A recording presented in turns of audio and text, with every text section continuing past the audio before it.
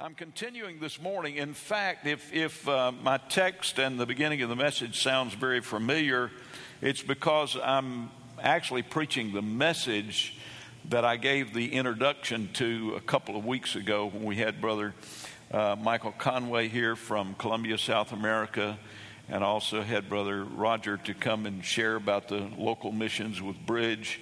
On that Sunday, I gave you the text for this message, the title for this message, and a little bit of the introduction to this message. This morning, I want to give you the message.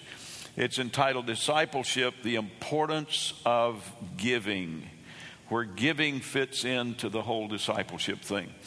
Before I get into the heart of the message, let me just tell you a little story because I want to illustrate a point here.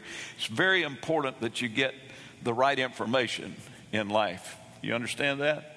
I think most of you do. One of my favorite master stories is about Sam Snead.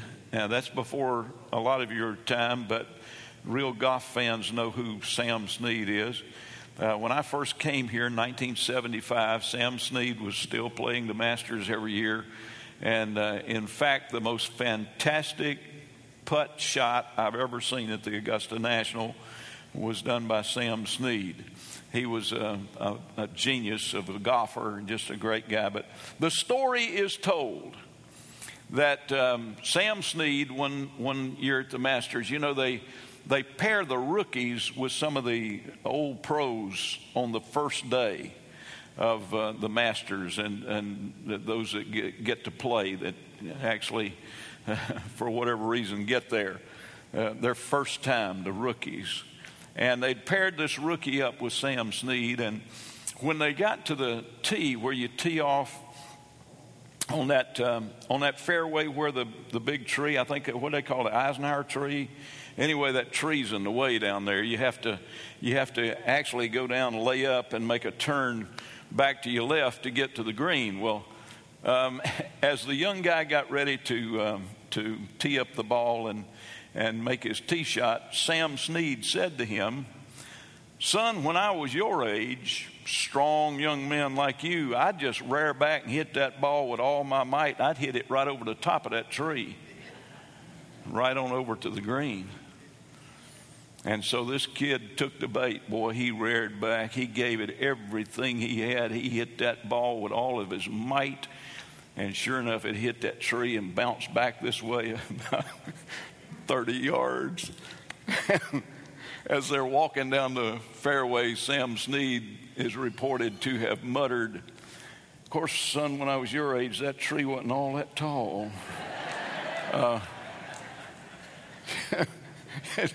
It pays to have the right information, right?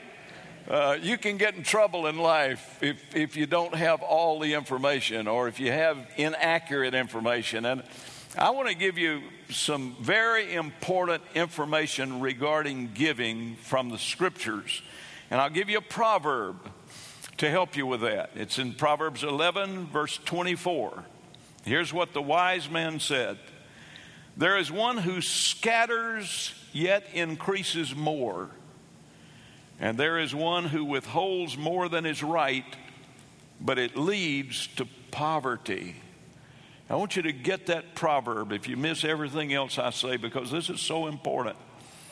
The wise man is actually looking at the laws by which God governs this earth. And he said there are people that learn to scatter. In other words, they take their blessings and they are generous with the blessings of God, and they scatter those blessings out there, and in the end they wind up with more than they had before they scattered. And then there are others that just hold on to what they have. Boy, they're so afraid that they're going to lose it that they just hold on with a death-defying grip. And he said no matter how much they hold on to, in the end, it leads to poverty. Now, think of a farmer, for example. Maybe a farmer has been blessed and he has a huge barrel of seed, and he thinks, oh my goodness, there's no telling how valuable that barrel of seed is. And so he makes sure that it's sealed and that the top of the lid is on tight, and he makes sure that the temperature in the barn and where it's kept is such that it won't cause the seed to spoil, and he checks it and makes sure that no insects get inside or no rats get in there, and he hangs on to it and holds on to it and holds on to it, and the fact is he'll never have any more than he just greedily holds on to. Whereas another farmer with the same barrel barrel-sized seed will pop that lid and will go out in his farm, and he'll scatter that seed and scatter that seed and scatter that seed. And guess what? In the end, that farmer who has scattered all that seed will not only have his barrel full again, but will have much more. That's what this proverb is saying. He's saying that's really the law by which God governs the whole earth. You know, when God created the heavens and earth, read it in Genesis chapter 1. When he created it, he only had to create it one time. God didn't have to come back the next season or the next year or even the next decade or the next 100 or thousands of years and create new trees or create new grass or create new vegetation. Because when God spoke that original creation, he put within his creation the ability to reproduce. And so there's more. And the tree may die, but there'll be another tree and another tree and another tree. And here we are thousands of years later, still seeing what God created, multiplying upon the earth. These are laws. I want to share with you this morning 3 of the laws of God regarding your money. And I'm not preaching this to you this morning trying to get your money. I'm preaching this to you trying to help you to receive more from what you have. God wants you to be blessed. Can somebody say amen? The first law I want to look at is called the law of reciprocity. The law of reciprocity. And let me give you scripture for it. In Luke chapter 6, verse 38, this is what Jesus said. These are red letters in your Bible. Jesus said, "Give, and it will be given to you. Good measure, pressed down, shaken together, and running over will be put into your bosom. For with the same measure that you use, it will be measured back to you." Now, I know that, and I emphasize this a lot, don't ever take a text out of context, and because you run the risk of making a pretext. This scripture has often been taken out of its context. So let me make sure that you understand the context, and then we can see the application. If you read the verse before, verse 37, here's what it's talking about. Judge not, and you will not be judged. Condemn not, and you will not be condemned. Forgive, and you will be forgiven. Give, and it shall be given to you. Good measure, pressed down, shaken together, and running over. He's actually talking about forgiveness. He's talking about our attitude. He's talking about our spirit. And what he's saying here in its context, this is the root meaning of that particular scripture. What he's saying is, if you'll have a forgiving heart, then you will be blessed with forgiveness. The more you forgive, the more you can be forgiven. But there is an application of scripture as well. That I want you to understand it in context. It's talking about not being judgmental. It's talking about not condescending and condemning everybody. You ever meet people with a condemning spirit and judgmental spirit? They just judge everybody and condemn them and talk about them. And don't raise your hand because your neighbor may think you're talking about them. But you know somebody like that. You probably got somebody in your family like that. And here's what we have a tendency to do. Shake your head, yes, if you have a tendency to do this as well. Somebody who's always judging and always condemning and always just condescending towards folks and yakking about them and gossiping and so forth, you have a tendency to stop and say, why don't you take a look in the mirror? Amen. And what happens, you start judging them, right? Because you're judging them, because how can you be so judgmental? Look at your own mess. Look at your own life. Look at your own attitude. Look at your own. So what Jesus is saying, what you throw out there is what comes back to you. So the best thing you can do is try to keep a forgiving spirit. Now, this not only application-wise, here's a principle. There is a principle that applies in other areas as well. Give and it shall be given. Not only forgiveness, it works that way with everything, and it works that way with your finances as well. Give and it shall be given to you. Good measure, pressed down, shaken together, and running over. Glory to God. How many like that kind of blessing? Well, and again, this is an agrarian society that he's talking about, so these people understood farming terminology here. And what he's saying is, if you go to buy some seed at the store, they'll fill your bag, then they'll shake it a little bit and let it settle, and they'll put some more in there, and they'll shake it a little more, maybe even press it down a little bit, and pour in some more, and pour it till it overflows. And Jesus said, that's the way this principle works in the kingdom of God. This is what God wants to do for you. If you will be generous in the work of the Lord, if you will give to the kingdom of God, if you will give in the work of the Lord, then when God gets ready to bless you, he'll bless you abundantly. Remember John 10:10, Jesus said, the thief comes to steal, kill, and destroy. I've come that you might have life and have it how? More abundantly. He likes abundant life. He likes to just overflow his blessings on you. And so it's the law of reciprocity. In fact, he even says, I'll use the measure that you use. So if you want to use a teaspoon, don't get upset when you get teaspoon blessings. If you want better blessings, why don't you use a shovel? Give out some shovelfuls. Amen. Some people learn to give dump truck loads full of blessings. They just bless everybody, you know, and God just blesses them back. I remember when I was a youngster, I read the story of R.L. Letourneau, who very well may have been used of God to save us in World War II because of the inventions that he did. That one of the problems we were having in desert areas was that our tanks were running into trouble, and they'd just bog down and clog up, and they wouldn't run. And God gave R.L. Letourneau, he ran a big manufacturing plant for big heavy equipment. The government said, can you help us? And he prayed, and God gave him an answer. And so he was able to build our tanks that would run right through the desert, and the sand wouldn't bother them. And R.L. Letourneau was a man of God, and he started out as a young man. And he said, I'm going to be a tither. And he started tithing. Back when he was making hardly anything, he would tithe. I mean, he was consistent with his tithing. He would always tithe. And he got to thinking one day, you know, God's been pretty good to me. I think I can give more than 10%. And so he upped his giving to 15%. And then he upped his giving to 20%. And then he started giving 50%. Long story short, when R.L. Letourneau died as a multimillionaire, he was giving 90% of everything to God and to the work of the Lord, and living on 10%. And he couldn't spend the 10. He had so much. God, that's what God said. With the measure that you meet, it'll be measured back to you.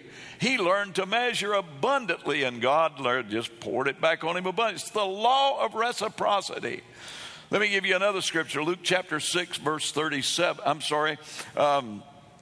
We just read that. Let me get to the next law, and I'll give you some more scripture. The next law is the law of priority. What do you prioritize?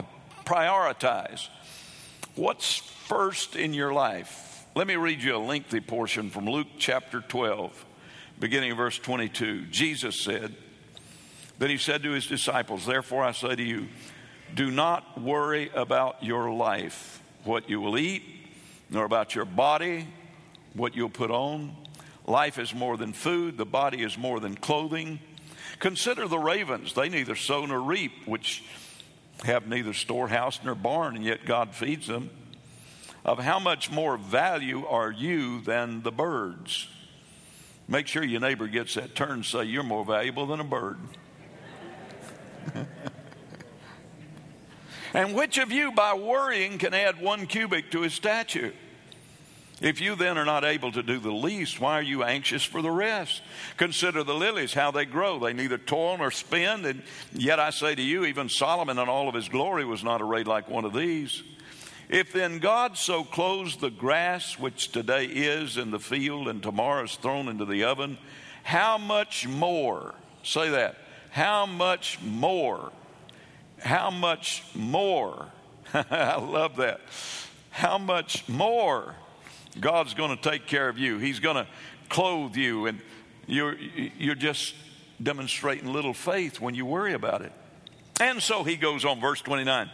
Do not seek what you should eat or what you should drink, nor have any anxious mind. For all these things the nations of the world seek after, and your Father knows that you need these things. But seek the kingdom of God, and all of these things will be added to you. Do not fear, little flock, for it's the Father's good pleasure to give you the kingdom. So sell what you have and give alms. Provide yourself money bags which do not grow old, a treasure in heaven that does not fail, where no thief approaches, nor moth destroys. For where your treasure is, there will your heart be also. Wow. It's the law of priority. Jesus said it's very important how you prioritize your giving in life. He says, first of all, and he talks about basic necessities here like food, clothing, and shelter. He said, don't worry about this stuff. You know, if I could get everybody in here this morning that's worried about anything to get totally free and delivered, we'd have a revival. I mean, if it just happened suddenly all over the congregation, you just got completely set free and you weren't worried about a thing, you'd be rejoicing all over this house. Jesus said, you're worried about stuff that you really can't control anyway. So don't worry about that. In fact, get your life in order and prioritize by putting God's kingdom first, kingdom principle. Remember the law of reciprocity. Put God's kingdom first. Law of priority here. First, the kingdom of God. Seek the kingdom of God, and all these other things will be added to you. All these other things will be added to you. All of these other things will be added to you. In other words, God can take care of you. God can take care of you. How many of you can testify to that? That God has taken care of you. Amen?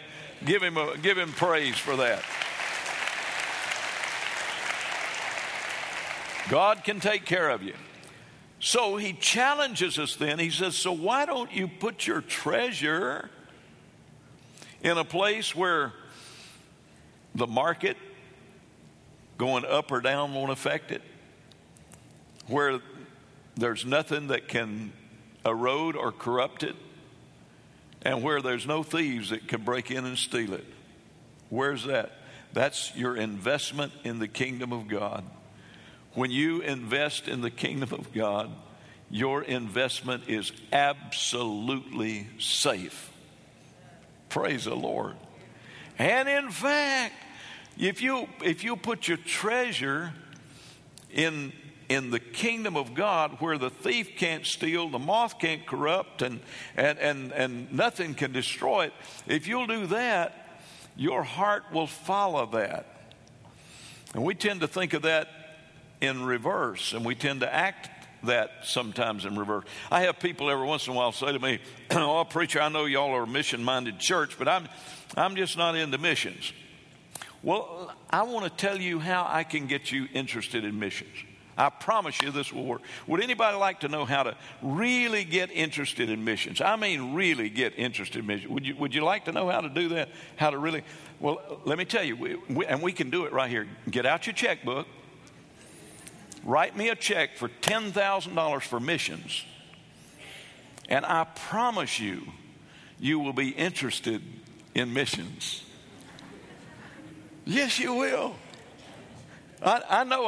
I've watched people in the church do it. I've watched people get so interested. And in fact, there's a little lady that has gone here for years, and her health has gone down now and her advanced age, and she hadn't been able to come to church now in a long, long time. But she would come to me even after she got to the point where her health was failing and in and out of the hospital a lot. And she would come to me, and usually it would take her at least a year, but she would put back enough in a year's time. She'd come to me and say, "Here, Pastor, go plant another church on the mission field. Go plant another church on the mission field." Did you know this woman, and she lives on fixed income. I mean, she's Social Security. She has planted 5 churches on the mission field in the last few years.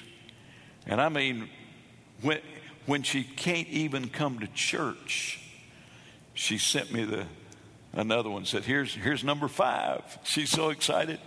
You know what she's interested in? She's interested in those missions, boy. She likes those mission reports. And I can tell you why. She's put her treasure there. Her heart has followed. And I'll tell you something else.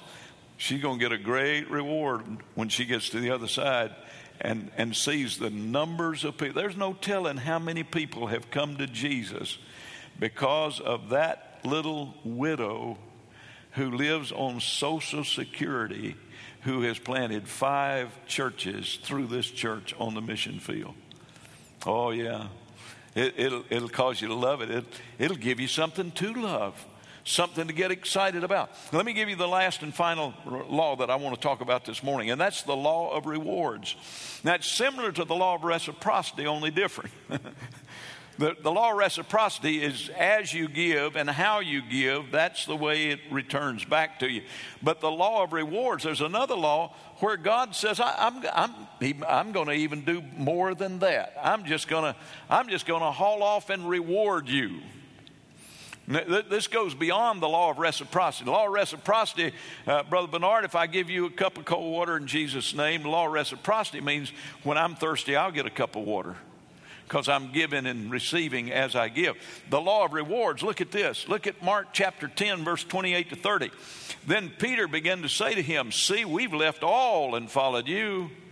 So Jesus answered and said, "Assuredly, I say to you, there is no one," say no one. No one. Say it again. No one. There is no one who has left house or brothers or sisters or father or mother or wife or children or lands for my sake and the gospel's, who shall not receive 100-fold now in this time houses and brothers and sisters and mothers and children and lands with persecutions, and in the age to come eternal life.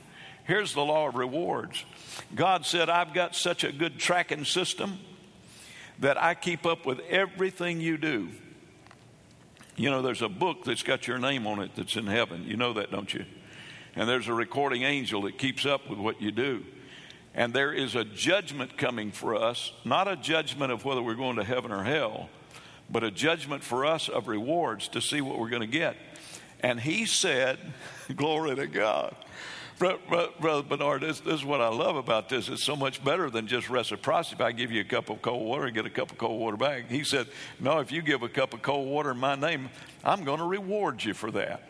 In addition to the blessing that naturally comes with the law of reciprocity, I'm just going to reward you. I'm just going to haul off and reward you 100-fold. Glory to God. I challenge you to call your investment advisor, your banker, or whoever you may talk to about investments and find out if there's anywhere on planet Earth where you can invest and get 100-fold reward for your investment. I challenge you to try it. The kingdom of God's got the best investment program that there possibly is. Not only are you going to get the law of reciprocity working for you, God is going to reward you for everything you do in his name. Glory to God. Woo!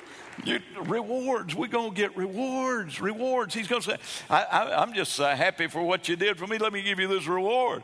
You know, it's kind of like it's better than just winning the games. It's kind of like getting a trophy at the end, the most valuable player or whatever, you know, or a $10,000 bonus, or like some of these, you know, these professional stars now, they get $1 million rewards. And I want to tell you, God will beat anything that the world has when we get before Him. So we're going to be amazed at what God gives us at the judgment of rewards. We're going to be absolutely astounded. Glory to God. And you notice that He said this is for everyone. Everyone. There's not a one of you exempt. Not a one of you. All of you. I'll read it to you. Mark 9:41. For whoever gives you a cup of cold water to drink in my name because you belong to Christ, assuredly, I say to you, he will by no means lose his reward. Wow. Makes you want to give, doesn't it? I want to challenge you. I'm not going to receive the mission commitments today. I had planned on it, but because we need to move on with the service today, and I don't want to hold you long because of that, so I'll delay that to next week. But I want you to pray about it between now and next week, how much the Lord would have you to do in the coming year for our missions outreach. You know, we're very invested all over this world. We got a young man from this church in Beirut, Lebanon, doing a great work in the Middle East. And God's just exploding that work. And there's no telling how many thousands, maybe tens of thousands, maybe hundreds of thousands of people will be in the kingdom as a result of what God is doing there. We got a young man invested from this congregation in Colombia, South America, doing a great work for God. The work is just going and going. We have our own brother George right here and his family, who have made trip after trip after trip to India, and started a work in Upper Pradesh where they did not have a Pentecostal spirit-filled voice. And the state out of which most of the political leaders come. And Brother George shared with me for years, he said, I believe if we can impact that state, we maybe can impact the entire nation. And they've been able to plant church after church after church. And now we've got dozens of churches and multitudes of churches. And if you count the house churches that are going now, it's into the hundreds of churches that are there in an area where heretofore there wasn't even one spirit-filled, powerful voice. And now God is just multiplying it and multiplying it and multiplying it to the glory of God. And we're invested in Africa and really all over the world. Did you know the first church that our Bridge family started? They asked me, they said specifically, would you help us plant a church where the people have never heard the gospel of Jesus Christ? Never heard it. And so through Brother Don Matheny and our work in Africa, we were able to get into an area in the Sudan where there was a tribe of people. They didn't even wear clothes. I mean, you're talking about primitive tribe. And all they did was fight other tribes. They were a warring tribe. All they did was hunted for survival and fought to take away what everybody else had. And they trained their kids from the time they were able to walk to be warriors. They taught them to kill. And you can imagine that that life expectancy wasn't very high there because they were always fighting and killing. We literally had to use machetes to bushwhack our way into that village where they could get a truck into there. And the people that we supported on the grounds were able to reach that tribe for Jesus. And now, many years later, we've got a strong church there. We've got a strong school there. They wear clothes just like you and me. And now they're carrying the gospel to those tribes that they used to fight.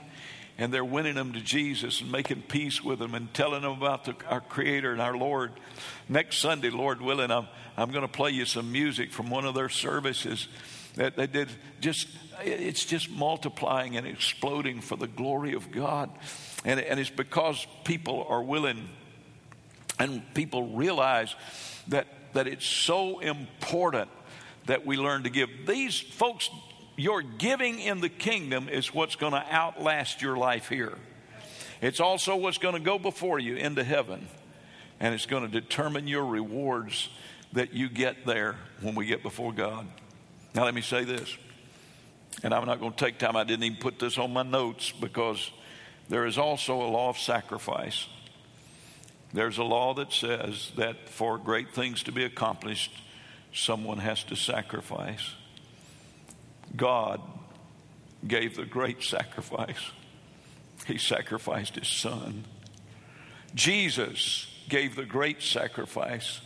He gave us his life on the cross of Calvary. And you and I are sitting here this morning because somebody somewhere in our background was willing to sacrifice so that we could hear the gospel of Jesus Christ. There's been a price paid. I want to tell you something this morning. You're not sitting here just, freedom is not free. Have you heard that? There's a price that you pay. And I want to tell you, we are the beneficiaries of people who have gone before us who sacrificed. My grandmother and my granddaddy on my daddy's side gave one of the first pieces of property in North Georgia when the Pentecostal message came across the mountain and helped establish a church. And there's a Church of God that's on that property today. They're meeting this morning, running 400 or 500 people in that church in the mountains, Towns County, Georgia, Hiwassee, way out from Hiwassee. Church still there today. And my granddaddy and my grandmother gave the corner of their farm where the road came through so that they could build a church where there was a road that would come to it. And it's still there today. I can't imagine now, several generations later, how many people may have come to the Lord because he was willing to sacrifice and give. Sacrifice. Stand with me so I'll stop. Because I get a feeling sorry for you when you're standing a long time, and that helps me to conclude. But while you're standing, I want the prayer team to come on and get ready, and the praise team. Let me tell you this little story, true story.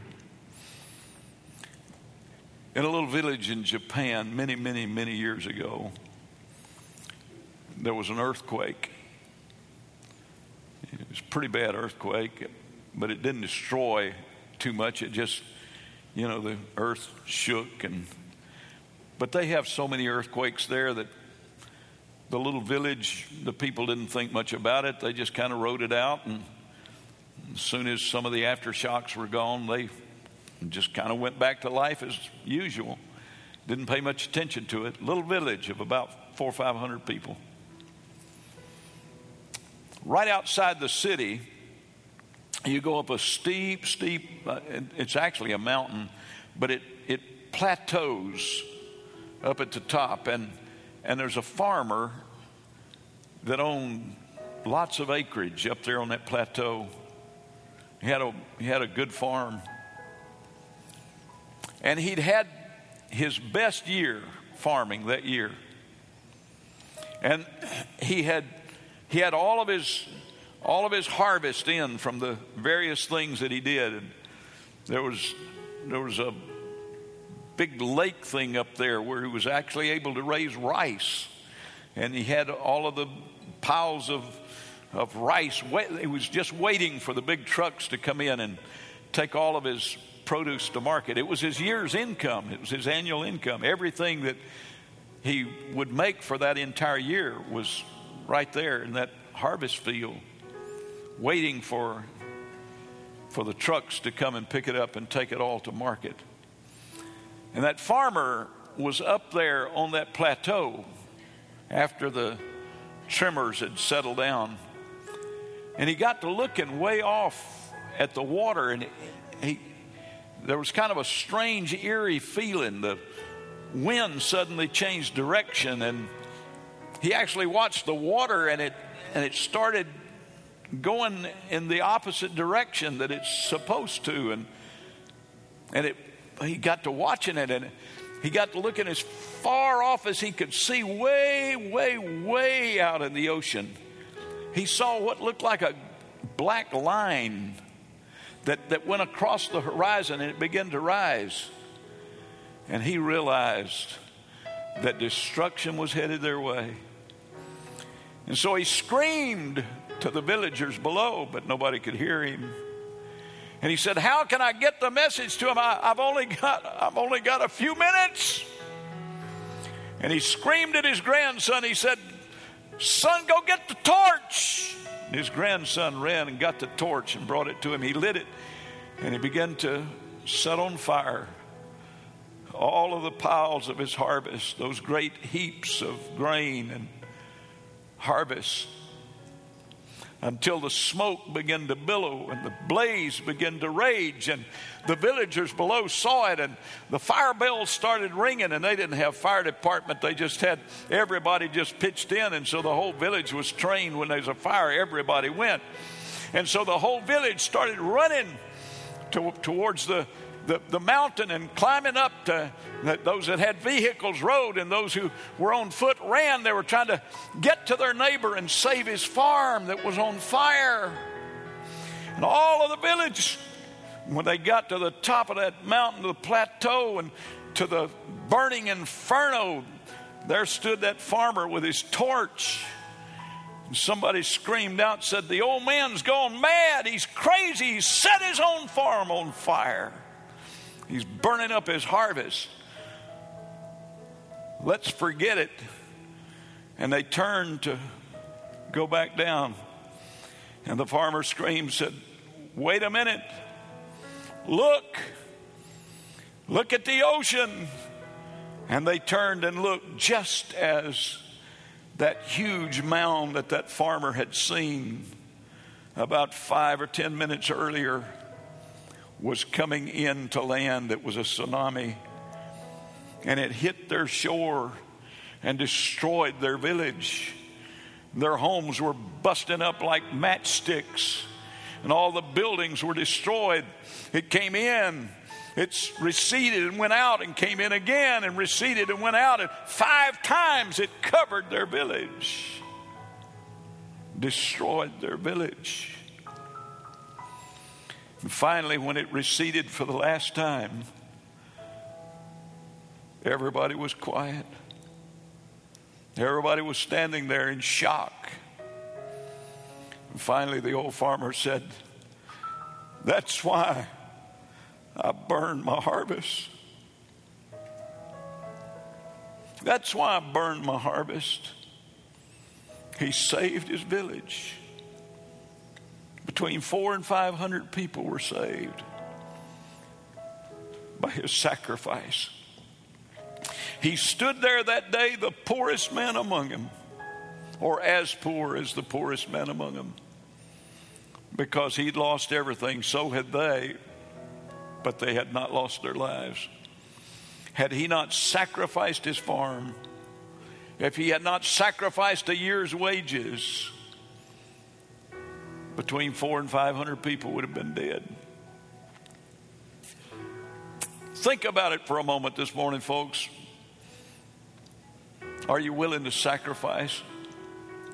Are you willing to sacrifice? There's a price to pay. That church that we've got in the Sudan was built on those homeless people at the bridge who put everything, they emptied their pockets week after week until they could build that church. Took them a year to build that first church. Their dimes and nickels and quarters, Saturday after Saturday after Saturday, sacrificing everything they had. But now we got a church. Wow. What's it worth? What's it worth when you get to heaven? I want to tell you, there's going to be some folks that are going to look you up when you get to heaven. They find out you're from New Hope. They're going to say, I'm here because of your sacrifice. I'm here because you were willing to give. I'm here because you were willing to share. I want you to pray this morning and ask the Lord what he would have you to do. in this next year. And you say, preacher, you mighty bold. You're asking us to go beyond our abundance and our blessing. Yes, I am. And I'm just bold enough to do it because I'm getting old enough. I don't have to worry about too much anymore. You criticize me, it won't last long. I'm going to heaven before too long. Amen. I'm not trying to get anywhere. I'm not trying to climb anybody's ladder, win anybody's favor. But I am trying to get you to be blessed. I'm trying to get you to give until it hurts and give until it quits hurting.